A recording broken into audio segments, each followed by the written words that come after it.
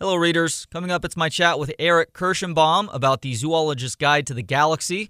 Wanted to let you know that if you enjoy this chat or any of my author conversations enough to want to buy the book, I've made it simple for you. Just click on the book title through the episode description wherever you're listening to this podcast, and it takes you to a link to purchase it through bookshop.org. Now, they don't pay me anything to say this, but I love bookshop.org because it connects readers with independent bookstores. And for the latest on this podcast, please do follow us on Instagram, Twitter, and Facebook at Books on Pod. This is Avi Loeb, author of Extraterrestrial, the first sign of intelligent life beyond Earth, and you are listening to Books on Pod with Trey Elling. Hello, readers. Dr. Eric Kirschenbaum is a zoologist with a specialty in wolves and astrobiologist at Girton College, University of Cambridge. He's also now a published author. His new book is The Zoologist's Guide to the Galaxy: What Animals on Earth Reveal About Aliens and Ourselves. Eric, thank you for the time. How you doing today? I'm doing great, thanks. Great. So what was your goal with the Zoologist's Guide to the Galaxy? Well, it really came about because in the work that I do and looking at animals on Earth and how they communicate, how they behave, it starts to become clear that there are a lot of things that seem to be common processes that are going on and things that just seem to happen over and over again.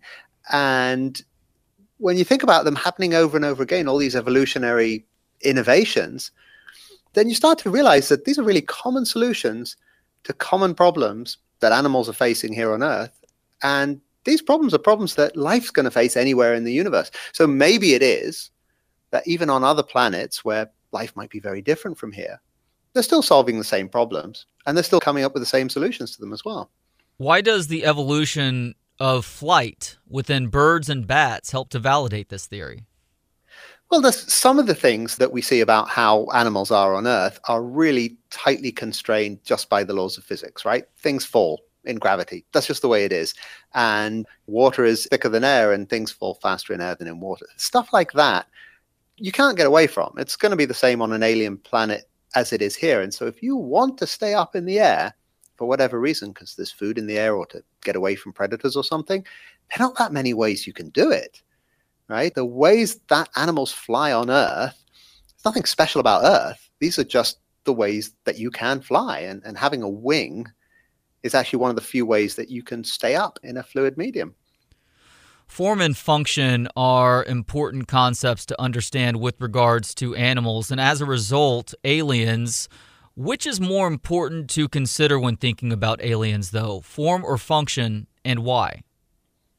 So when you think about aliens, or when anyone imagines about what aliens might be like, or when a movie producer thinks about what shape of and color of aliens to put in a movie, we think about the way they look, the way they appear, because that's what we see on the screen or what we think of in our minds. But actually, the details of how creatures might look on another planet are really dependent, very strongly dependent on the coincidences of the particular history of life on that planet. It's going to be very hard to guess what color aliens are, for instance, without actually going there and seeing them. On the other hand, there are plenty of things about alien life which we can be confident about because they're not so dependent on coincidences. So the kind of examples that I give are things like having a symmetrical body, right? Having a left side and a right side. It's just really, really useful. And that's why 99.9% of animals on Earth has that kind of structure to it. So the functional aspects of life, how they solve the problems that they have, how they find food, how they move, how they mate, these are the things that we can know about, even if the details of what they look like is going to be much harder to know about. And I believe you cite the various theories surrounding why zebras have stripes as part of your overall point here too, correct? Right. So the specifics of why animals might be striped or why they might have a particular color is something you can't predict. Okay, you just need to know about the ecosystem in which they live, and how are we going to know about an ecosystem on an alien planet? That's a tall order. But the fact that animals will need to camouflage themselves, and that they will need to camouflage themselves according to how they're being hunted, is something that's going to be in common. So if the predators on a particular planet are hunting by vision, then they'll have visual camouflage. If you find your prey through sound, for instance, so the way that bats catch insects is through using their sonar, the moths that they catch use acoustic countermeasures to block the sonar of the bats. So that the way that the prey animals are protecting themselves will depend on the specifics of how they're being hunted. Perhaps the question that you asked that might appeal to our most sophomoric senses is whether or not aliens have sex in the way that we think about sex. What are sexual selection and kin selection, and why are you unsure if these evolutions exist beyond Earth? Well, obviously, when we think about alien life, we really don't know what their biochemistry is, right? We don't know if it's based on DNA, if it's based on something like DNA, something completely different, if it's based on something other than carbon, maybe. We don't know. So it's really hard to draw conclusions from what we see about the specifics of how sex works on Earth, which is through DNA, right? You have two parents. And that's something that seems to be likely to exist on other worlds, but by no means guaranteed. One thing that we do know, or that we can postulate with some sort of confidence, is that just having asexual reproduction, so if I just give rise to lots of offspring that are identical to me, that's not very conducive to a rapid evolution. So on a planet which only had asexually reproducing bacteria, they're likely to remain bacteria, and we're not likely to see the kind of complex animals and plants that we see on Earth. So some form of sexual reproduction is going to be quite likely if complex life exists.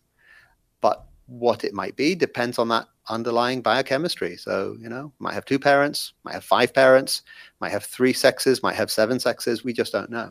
Are there examples here on Earth of animals who literally have five or more parents?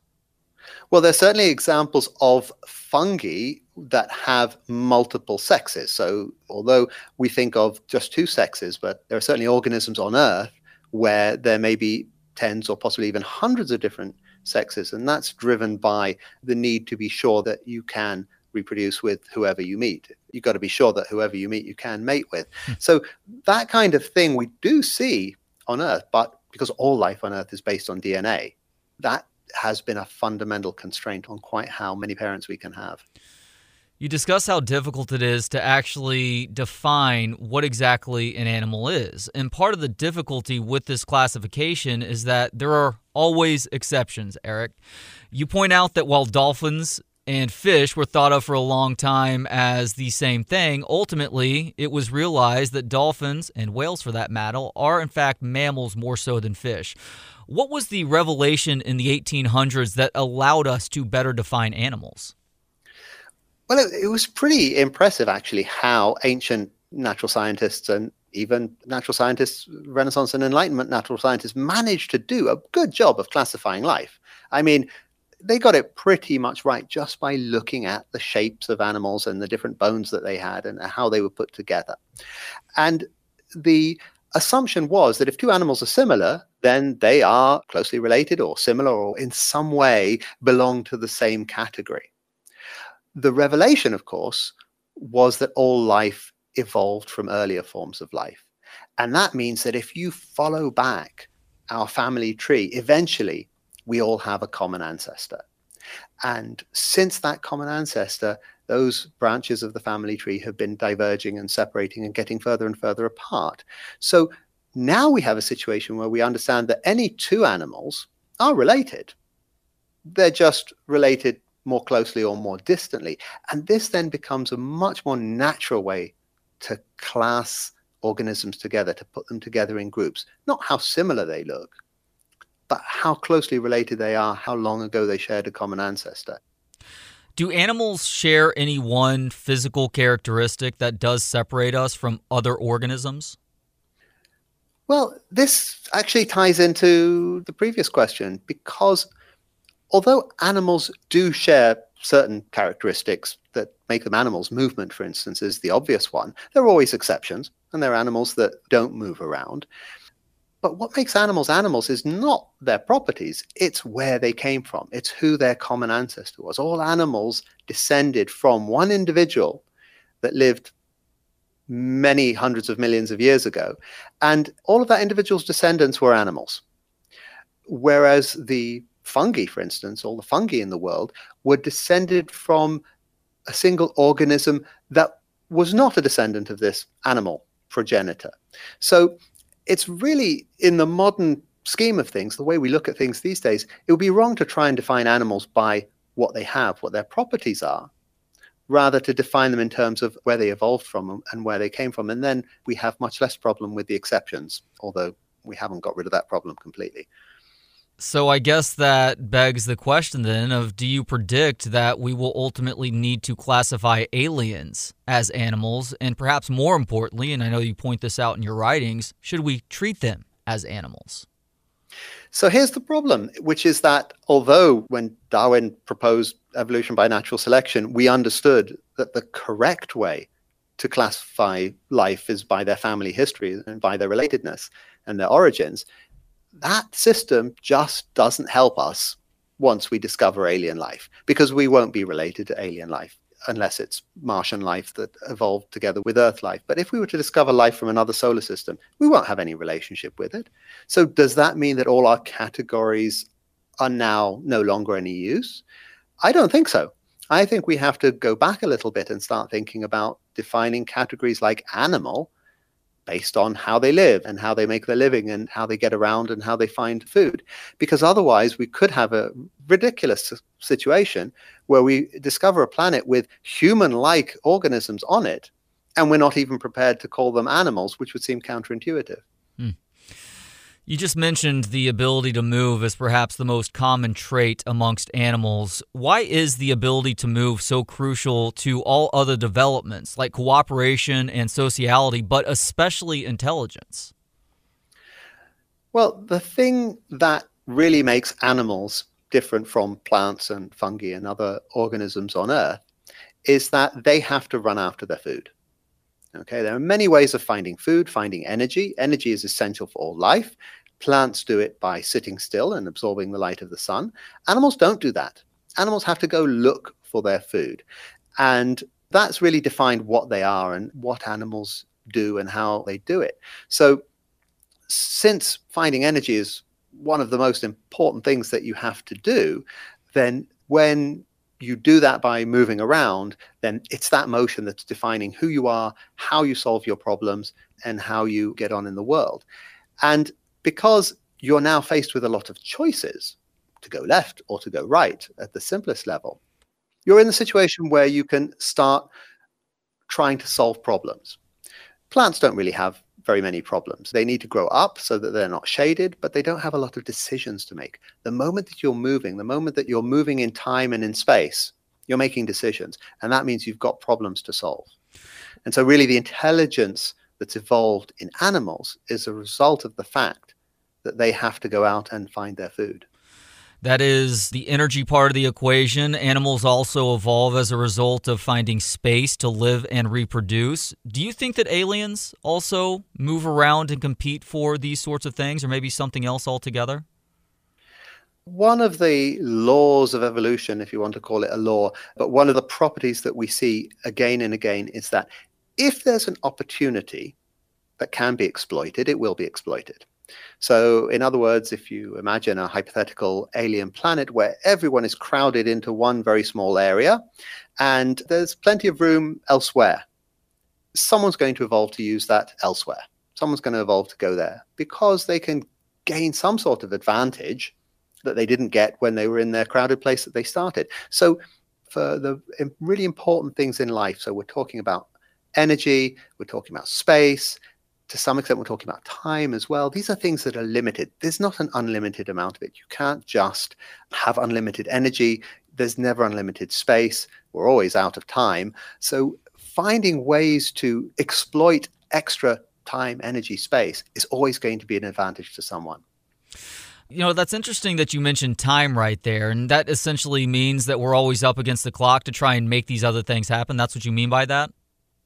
Absolutely, yeah. And that can manifest itself in different ways. It can manifest itself in terms of aging, which is a very interesting process which is likely to occur on other planets as well. But it can also manifest itself in terms of predation. So if a T-Rex is coming to get you, then you can't just stand around and do nothing. You've got to make time-critical decisions about how to get away. Movement evolves out of necessity, as you've just talked about. We humans became capable of running long distances on two legs with stable heads for survival. Why do you think alien planets are filled with animals that move like fish? Well, fish are an interesting example. Of course, on Earth, life seemed to have evolved in water. And there are many good reasons why that should have happened, primarily because chemical reactions just work better in liquid than they do in solids or gases. So life is likely to evolve in water. And water, which is quite dense, allows you to float. So fish float.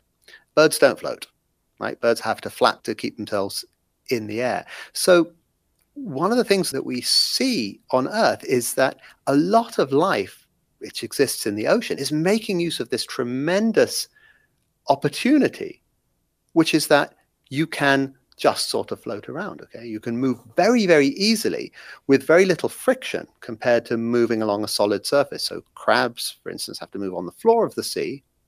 They have to be careful about how to use their legs to scuttle along, and so they're not pulling themselves across the rocks and incurring a lot of friction. So the thing about fish, the reason that fish and other sea animals are so successful and so diverse, it's partly because life began in the oceans, but also because it's a huge space to get around. We've got all three dimensions to move in, and you can move through all three dimensions relatively easily. What are Fortean bladders, and how likely are these to be a part of life on other planets? And then the question is, why don't we see fish in the sky? Same sort of principle, right? There's lots of room. You can move in all three dimensions. The trouble is that although air and water are both fluids, so you can move through them, but water is much more dense. It's easy to float in water. It's very, very difficult to float in air. You need to be extremely light. Now, it's not impossible, because we know there are plenty of biological reactions that produce hydrogen, for instance. So you could certainly have an animal with a giant sack of hydrogen on its back floating through the air. And then the question is, why don't we see that? And if we don't see it on Earth, maybe it would exist on other planets. The real reason we don't see floating whales on Earth is nothing to do with the fact that they can't float. As I said, they could under a sack of hydrogen. It's because there's no food in the air. Because things don't float in the air very well, things tend to fall out of the air. And so anything that they might be eating, it's going to be very, very scarce. In the water, there's always kinds of plankton floating around. You can always eat lots of different organisms. In the air, things just tend to fall. And so there doesn't seem to be much of an advantage to being a floating organism. Does that mean there wouldn't be floating whales on other planets? Not necessarily, because there could be planets in which there's sufficient forces, air currents, or something keeping food in the air. And if that were to be the case, then you could see a whole ecosystem arising around that. You broached the subject of communication as part of the Zoologist's Guide to the Galaxy. Perhaps a bit of a superficial question here, but I've watched a lot of sci-fi movies in my life, Eric. Is telepathic communication likely among aliens? Telepathic communication is one of the things I usually give as an example of what can't evolve. And the reason that telepathy can't really evolve, it's nothing to do with how it's done. There are plenty of things that could happen that we just don't understand the mechanism of. It's more to do with the fact that we don't see how it could evolve, because all of our communication, speaking, sight, even our smell communication, and the way that animals communicate using smell and pheromones, all of these things derive from sensing the world around us. The only way we communicate is by using our senses.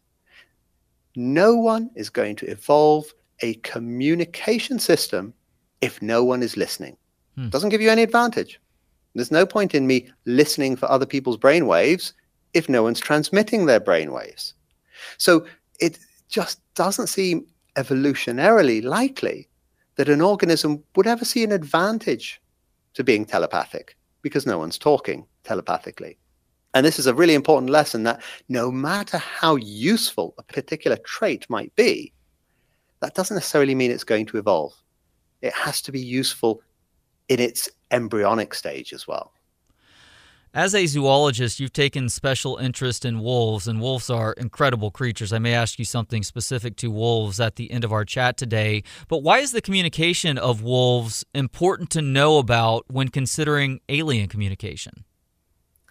One of the key things that we need to look at life on Earth if we want to understand life on other planets is where and why animals do similar things in very different circumstances, because that reveals underlying rules, right? Underlying laws and underlying constraints. And what particularly interests me about wolves, and when I started getting involved in working with wolves, I'd come from a background of working more with dolphins, is just how similar the sounds of wolves and dolphins are. Now, you may not think that they are that similar, and on the face of it, they're not. But in fact, if you slow down a dolphin whistle and you play it slowed down, it sounds a lot like a wolf howl. And this is no coincidence. This is because the effective way to get information from one mountaintop to another is by howling.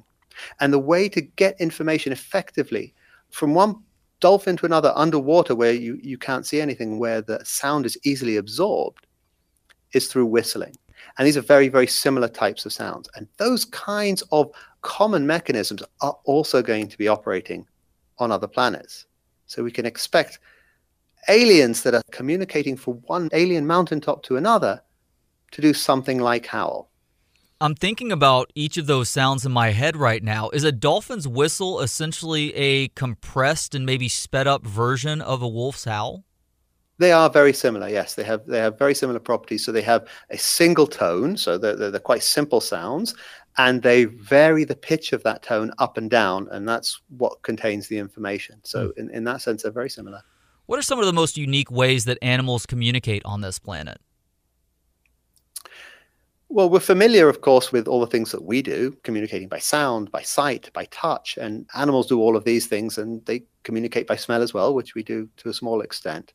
There are some ways of communicating that we don't do at all, and bat sonar and dolphin sonar, of course, are the immediately obvious ones. The one that I enjoy thinking about a lot is that of electric fishes. So there are fish that live in the murky rainforest rivers where they can't use sight, and it's difficult to use sound if it's a fast-moving river as well.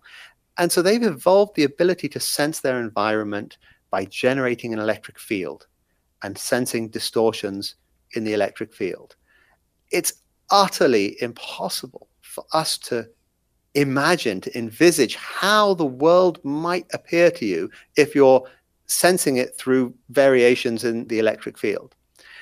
And what's really interesting is that once they're using this electric sensing apparatus that they have in their bodies, then they start using it for communication as well. And they've then adapted that electric sensing ability to send messages to one another through electric fields. Electroreception is such a fascinating concept. Why do more animals not communicate with electricity? You'd have thought that it would be incredibly widespread because it does seem to be very, very useful. I mean, it's very accurate and it can contain an awful lot of information. You could really have a very effective electric field language. The reality is, though, of course, that for every good thing that you get, you pay a cost. And there's a cost-benefit trade-off for everything in evolution. And it turns out that generating electric fields is pretty difficult. And if you've ever had the battery die on your cell phone, you'll know that you can't have an infinite amount of electricity. These animals have converted most of their body to being electric batteries. And it's a huge investment for a very specific situation that just wouldn't be worth it in any other environment. It's just too much dedicating all of your energy and your resources to generating these electric fields. As you mentioned, humans use pretty much all of our senses to communicate, and the most impressive is our complex vocal communication abilities. Why are our nearest relative, the great ape, so primitive in this regard, even compared to other non-human species?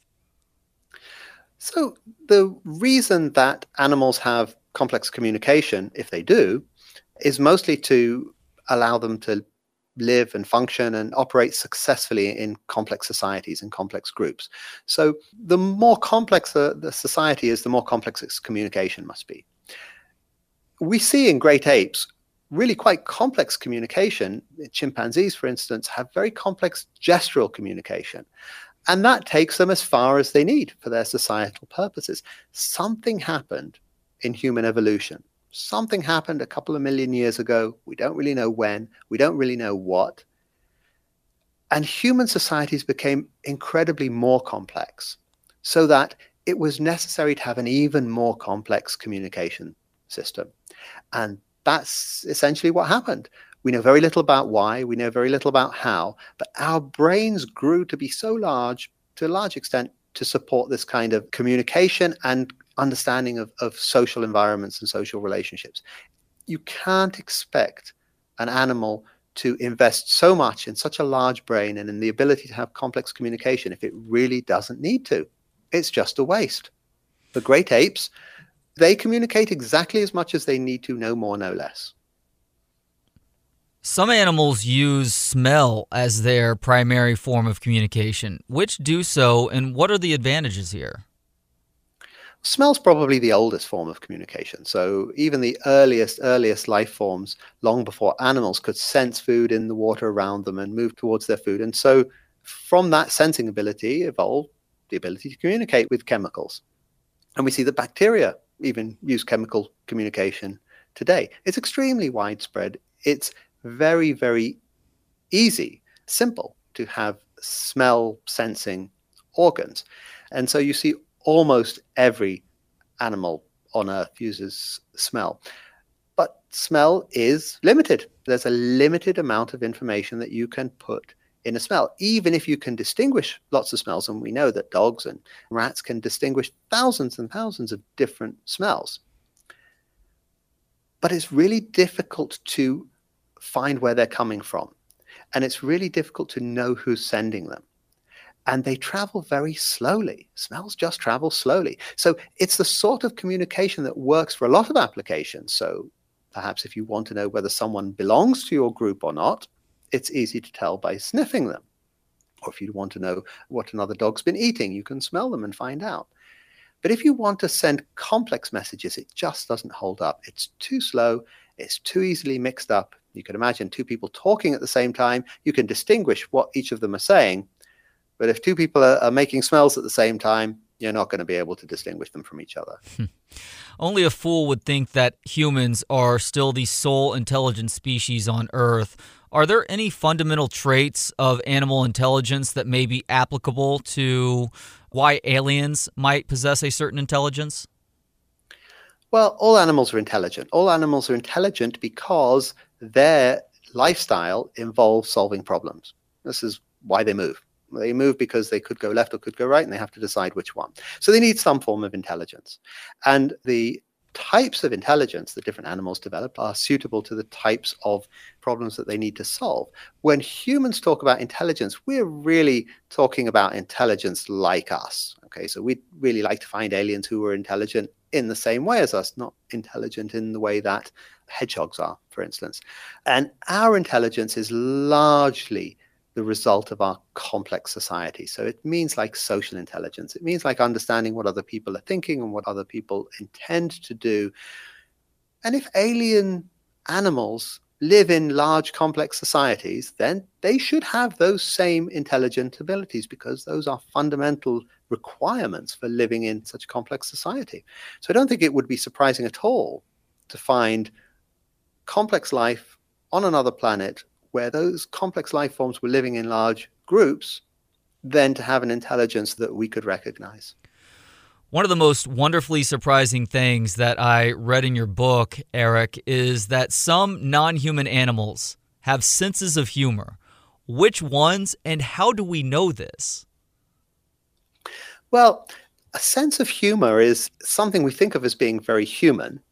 But again, all these cognitive abilities that we think of as being human are really social cognitive abilities. So sense of humor in humans exists because it helps us to navigate all of our social situations that we find ourselves in. I'll give you an example. If you bump into someone and they turn around and they look really angry at you, you don't want to get into a fight, so you might try and diffuse the situation with some humor. Well, when you put it that way, it's really not at all surprising that other animals, like chimpanzees, for instance, in a similar situation would resort to similar ways of diffusing conflict. It's really a way of managing living in these very complex societies where there are so many individuals. We don't necessarily know how one particular individual is going to react to you. And these are the tools that we've evolved, and not surprising that other animals have evolved them as well. So rather than looking at a trait like sense of humor and saying, well, this is fundamentally human because we see it so clearly in us and we don't see it clearly in other animals, we should ask why we have a sense of humor, and then it can become clear that other animals should have that as well. So do aliens tell one another knock-knock jokes then? You know, every inhabited alien planet is going to have a diversity of life on it. Some are just going to have bacteria, right? Some are just going to have really simple life. Some are going to have more complex life, more complex ecosystems. Some of these alien planets are going to have complex organisms that are living in complex societies. And I'm not saying that all aliens will have a sense of humor, but the ones that live in those societies that do have to negotiate those kinds of social interactions will be telling each other jokes, yes. You ask whether or not aliens are social. Why do you consider this to be perhaps the most important question in the book? Sociality is something that is going to arise almost inevitably once you have what we like to call animals. Again, it comes back to movement. Okay? Once you can move, you can choose where you're going to be. You can choose to be with someone, or you can choose not to be with someone. And so a whole chain of evolutionary events is set into play. There will be occasions when it suits animals to be together in a group, and there will be occasions when it suits them not to be in a group. Once all of those dynamics start happening, then complex groups become almost inevitable. And again, that leads us down this road towards the kind of complex sociality that is recognizable to us. So although we would be absolutely fascinated to find a planet covered in bacteria or perhaps small invertebrates or something like that, it would be absolutely amazing. Let's not kid ourselves. What we really want to find is aliens like us. That would be the big discovery. And so all we need to hope for is that there are planets where aliens form complex social groups. And then there's a good chance that we will be able to recognize life on those planets as being something similar to us. The obvious reason why animals or perhaps aliens would form a cooperative society is for the sake of survival, something that we've talked about throughout the course of this conversation. Is there a less obvious but still important reason for the formation of cooperative societies? Well, one of the main forces driving social behavior on Earth is the fact that parents look after their children. And this is something that follows directly from the laws of evolution as we've come to understand them and the mathematical constraints on evolutionary processes. But we know that parents look after their children because it increases their own fitness. It increases their representation in future generations. What we understand now is that it's not just that parents look after their children, but that you tend to look after all of your relatives. So parents might look after their nieces and nephews as well, their cousins. That in itself is a good reason to live in a group. That in itself. If you are a young bird and you are thinking of flying away and finding your own nest, well, if it's a rough world out there, maybe you're better off staying at home for a bit, helping your parents raise your brothers and sisters. So social groups can form for very clear survival reasons, like wildebeest coming together in a herd to protect them from lions. But they can also form through these evolutionary processes that we call kin selection, because relatives tend to help each other. And if that process is operating on alien worlds, then we're going to see a lot of very similar kinds of societies arising as well. What is the prisoner's theory, and how might this provide an alternate explanation for animal cooperation? So a lot of animal behavior that we observe today can be explained remarkably easily using some mathematical principles called game theory. Game theory was invented actually first in the field of economics to explain why people cheat and why people cooperate. But it's based on some very, very simple mathematical principles that are very broadly applicable. And what's nice about maths, right, is that it doesn't matter what planet you're on. The maths are still the same. So if it's true on Earth, it's going to be true on an alien planet as well. And the kinds of things that game theory predicts is, for instance, that it's kind of good to be in a minority. All right. So if everyone is doing one thing, sometimes it's good to be doing something slightly different. There's less competition. You might be exploiting some kind of resource that everyone else is overlooking. That's one of the examples. The other example that you gave, the prisoner's dilemma, says that individuals will behave selfishly. But selfishness can sometimes be converted into cooperation if two individuals think that they can gain from cooperating. So the rules and situations under which two individuals might work together or might work against each other can be quite well described with mathematical models. And this is something that we know will work for animals on other worlds, just like it does here. One result of cooperation is reciprocity. Why are vampire bats a great example of this? So when you help others and you expect to get something in return, this comes very naturally to us as humans. You help me out with something and I'll remember that you helped me out and I'll help you out later. That happens very, very rarely in other animals. And probably it happens very rarely simply because they just don't live in large groups. And if they do, they can't remember who everyone is. You can imagine, again, a herd of a million wildebeest, and one of the wildebeest helps you, but you're never going to find them again. And if you did, you wouldn't recognize them. So these animals haven't developed the brain structures necessary to remember who helped them and when, and to reciprocate and to pay people back for their good deeds, and also to punish them if they've been nasty to them.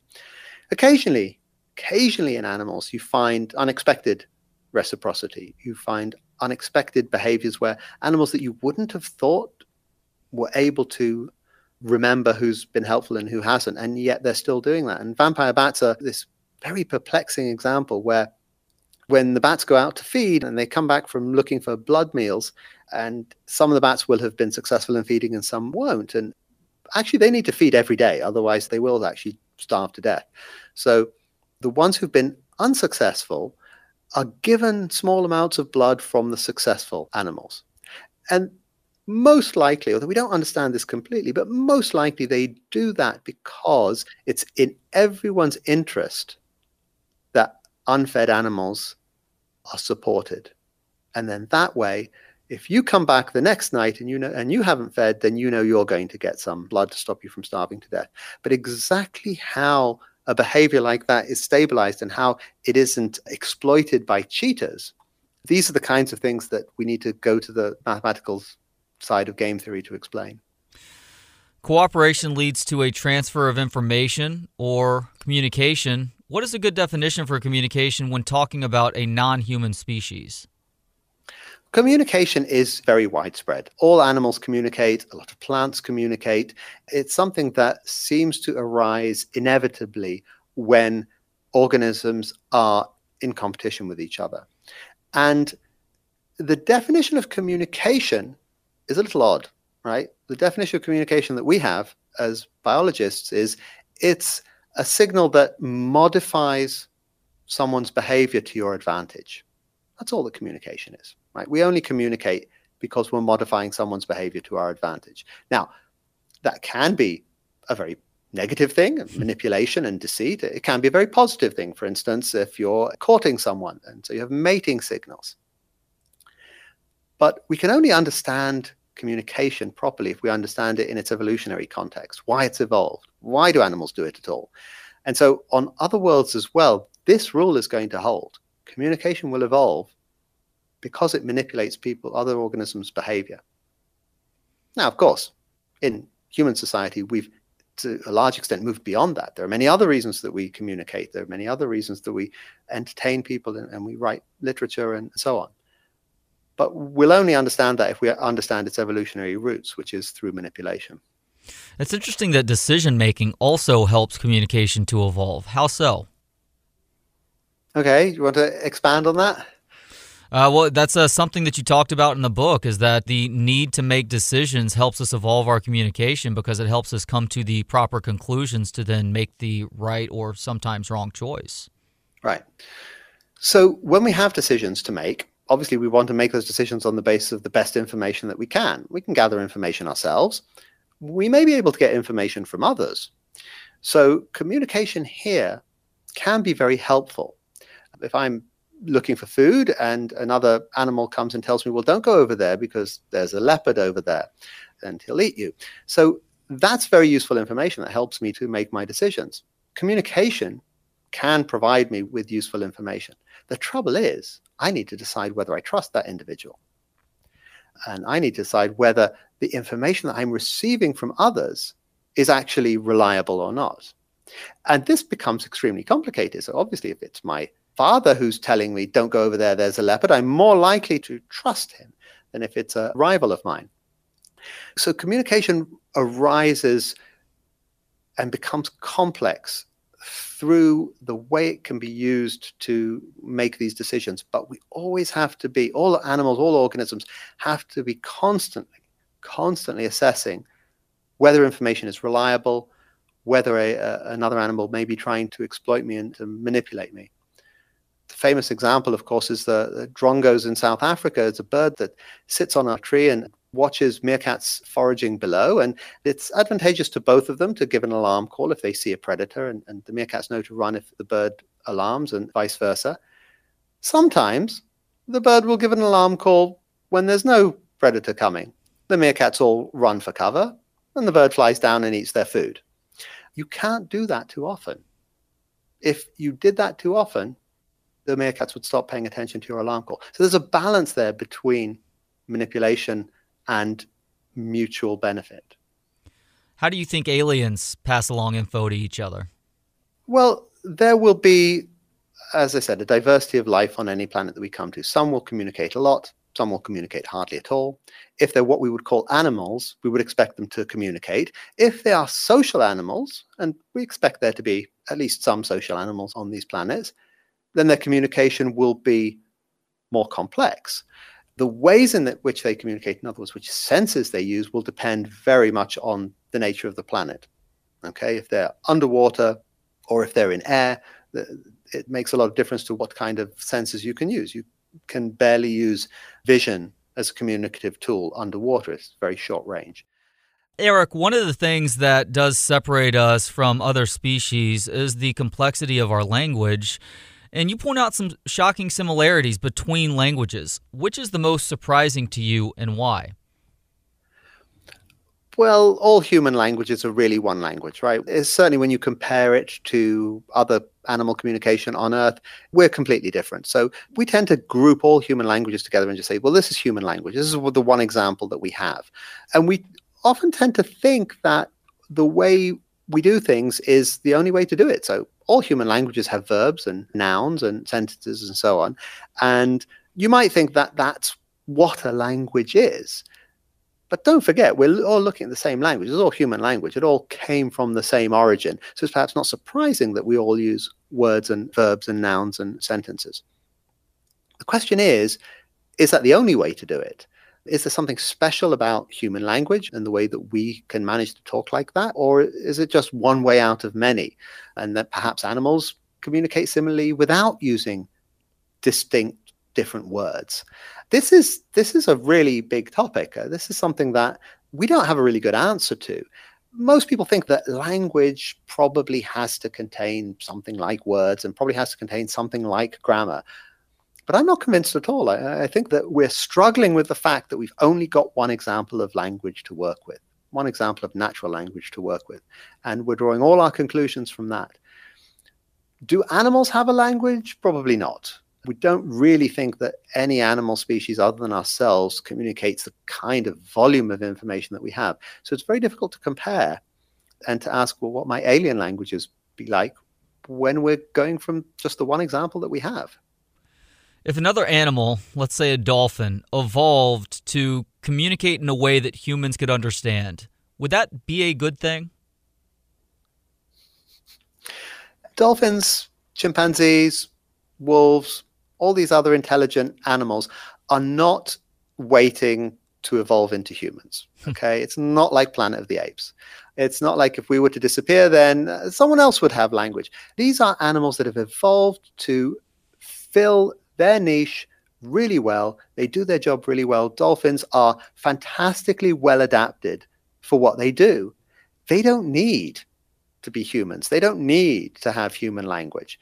You ask, would it be a good thing if another species evolved to have a language? It would be good for them. Otherwise, it wouldn't happen.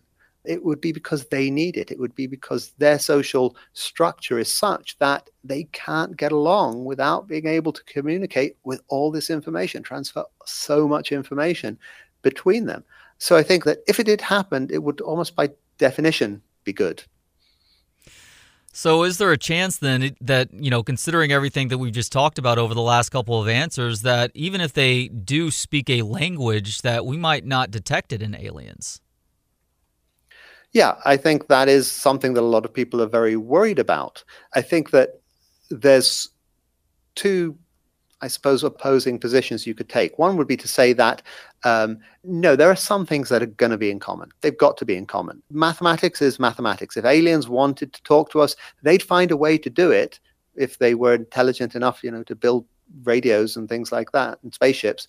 They would find a way to do it using mathematics because mathematics is the thing in common. And there's something to that. There's something to that should we find an alien civilization, then we'd be able to communicate at least something to them. The other end of the scale is to say we stand essentially no chance of understanding an alien language because we're never going to get the nouns, right? When the alien says, well, this is an alien dog, we have no idea what they're talking about because we've never seen one. So without that ability to interact while communicating, it may not be possible to understand each other. Language is essentially a cooperative venture, even though we may read a book without anyone else being involved. Learning a language is all about a two-way process, a cooperative process.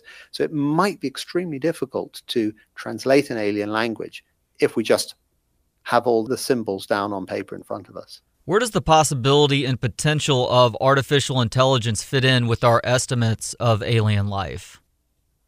Well, a lot of people think that, quite reasonably, I suppose, that when we discover alien life, it will be artificial. It will be robots and computers and so on. And the reasoning goes that, well, we've just sort of started in the technological age, and already we have fantastically intelligent computers. And just imagine what it'll be like in 1,000 years or 10,000 years or 1,000,000 years from now. So aliens who are liable to be way ahead of us technologically, simply because we're about as unadvanced technologically as you can imagine. So aliens are likely to be more advanced than us.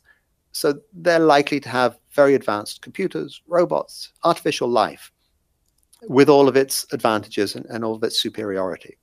So a lot of people think that alien life will simply be artificial when we discover it. There's a problem with that, which is that why haven't we discovered it? If it's so good, if you've got these super intelligent computers driving robots all over the universe, then you'd expect to be seeing them every day. And we don't. So that's yet another puzzle in our quest for alien intelligence, I'm afraid, and one which we don't have a really good answer for. Do you think aliens wage war with one another like we do? Of course, one of the answers to my previous question of why we don't see aliens might well be that they've all destroyed each other. That, in fact, once a civilization such as ourselves reaches a certain technological level, it becomes extremely unlikely that it will survive. And from what we've seen and from what we can see of the way that the human race is going and dealing with climate change and so on, this seems quite likely. It seems quite likely that humans won't survive for a very long time. And if that's the case, there could have been millions, maybe even billions of alien civilizations, and it's just that very few of them survived. That's a plausible explanation. If they did survive, then perhaps that tells us something about how they do manage questions of war, environmental sustainability, and so on. And it's at least an optimistic thought that any aliens that we might encounter, intelligent aliens that have managed to get through this bottleneck that we're in at the moment, have probably found a way to get along without war, without destruction. And so I think that we probably should be looking forward to meeting them rather than being scared to meet them. I spoke with Harvard theoretical physicist and astrophysicist Avi Loeb recently about his book Extraterrestrial, which asks two important questions. One is there life out there? And the second question is, if that answer is yes, are we ready for it? Do you think that if we discover alien life that we here on Earth are ready for it? I think we are. I don't think that it would be quite as much of a upheaval as some of the science fiction movies portrayed it. And partly that's because I think that when we discover alien life, it won't be in the form of an alien spaceship coming and landing on Earth. I think, much to my disappointment, really, that we'll never actually visit an alien planet or see aliens in person. Interstellar space is just too big. We don't even think we're beginning to find any answers to how we could possibly travel realistically to other solar systems. So I fear that we'll never actually see these aliens in person. I'm very much hoping that alien civilization somewhere has an equivalent of David Attenborough, who's going to be sending us lots of TV images of what life on their planet is all about. But I think that's the way we're going to have to deal with it. And yeah, I think we can handle that. I think we'd be pretty pleased to find that. I hope for the sake of aliens that they have a David Attenborough on their planet. And last thing is, part of your career as a zoologist, you do take a special interest in wolves. Wolves are incredible creatures. What do you love most about wolves, Eric? And is there something about them that not enough people know about? Wolves have a special place in everyone's heart, and that's no coincidence. It's no coincidence that dogs were the first animals to be domesticated. Okay? Wolves and humans share a lot in common. That's all. It's as simple as that. We're very, very similar. We live in similar groups. We live in similar societies. We're both intelligent, vocal, and social. And that's why dogs were so easy to domesticate. And that's why we still have this bond with wolves, because we see so much of ourselves in them. Is there anything that people don't know about wolves? The one thing that people mistake about wolves is they feel that they're somehow dangerous, threatening. And one of the questions I always get asked, aren't you afraid? Aren't you scared to go? All wild animals can be dangerous. The things that have most scared me have been a rhinoceros and a wild boar. I'm not particularly scared of wolves. They're very shy creatures. They're very shy of humans. And if they don't want you to see them, then you're not going to see them. So they're fantastic animals to experience in the wild, even if you just hear them. It's well worth it. Well, Eric, I loved this book. It gave some great explanations for why life exists on Earth and the possibilities of life elsewhere and what we can expect if and when we find those things. I believe, like I think you do, that we will ultimately find those things as well. Thank you so much for writing this. I think this is an important reference guide and one that people will be very entertained by, whether you're a scientist or a layman on the subject. So thank you so much for this book, and thank you for the time today. Thank you for inviting me. Great fun. And thanks to you for listening. Check out booksonpod.com to hear all of our episodes and subscribe to this podcast. If you're on Apple Podcasts, please do leave a 5-star rating and review. Helps us grow the show. We'll talk to you next time on Books on Pod.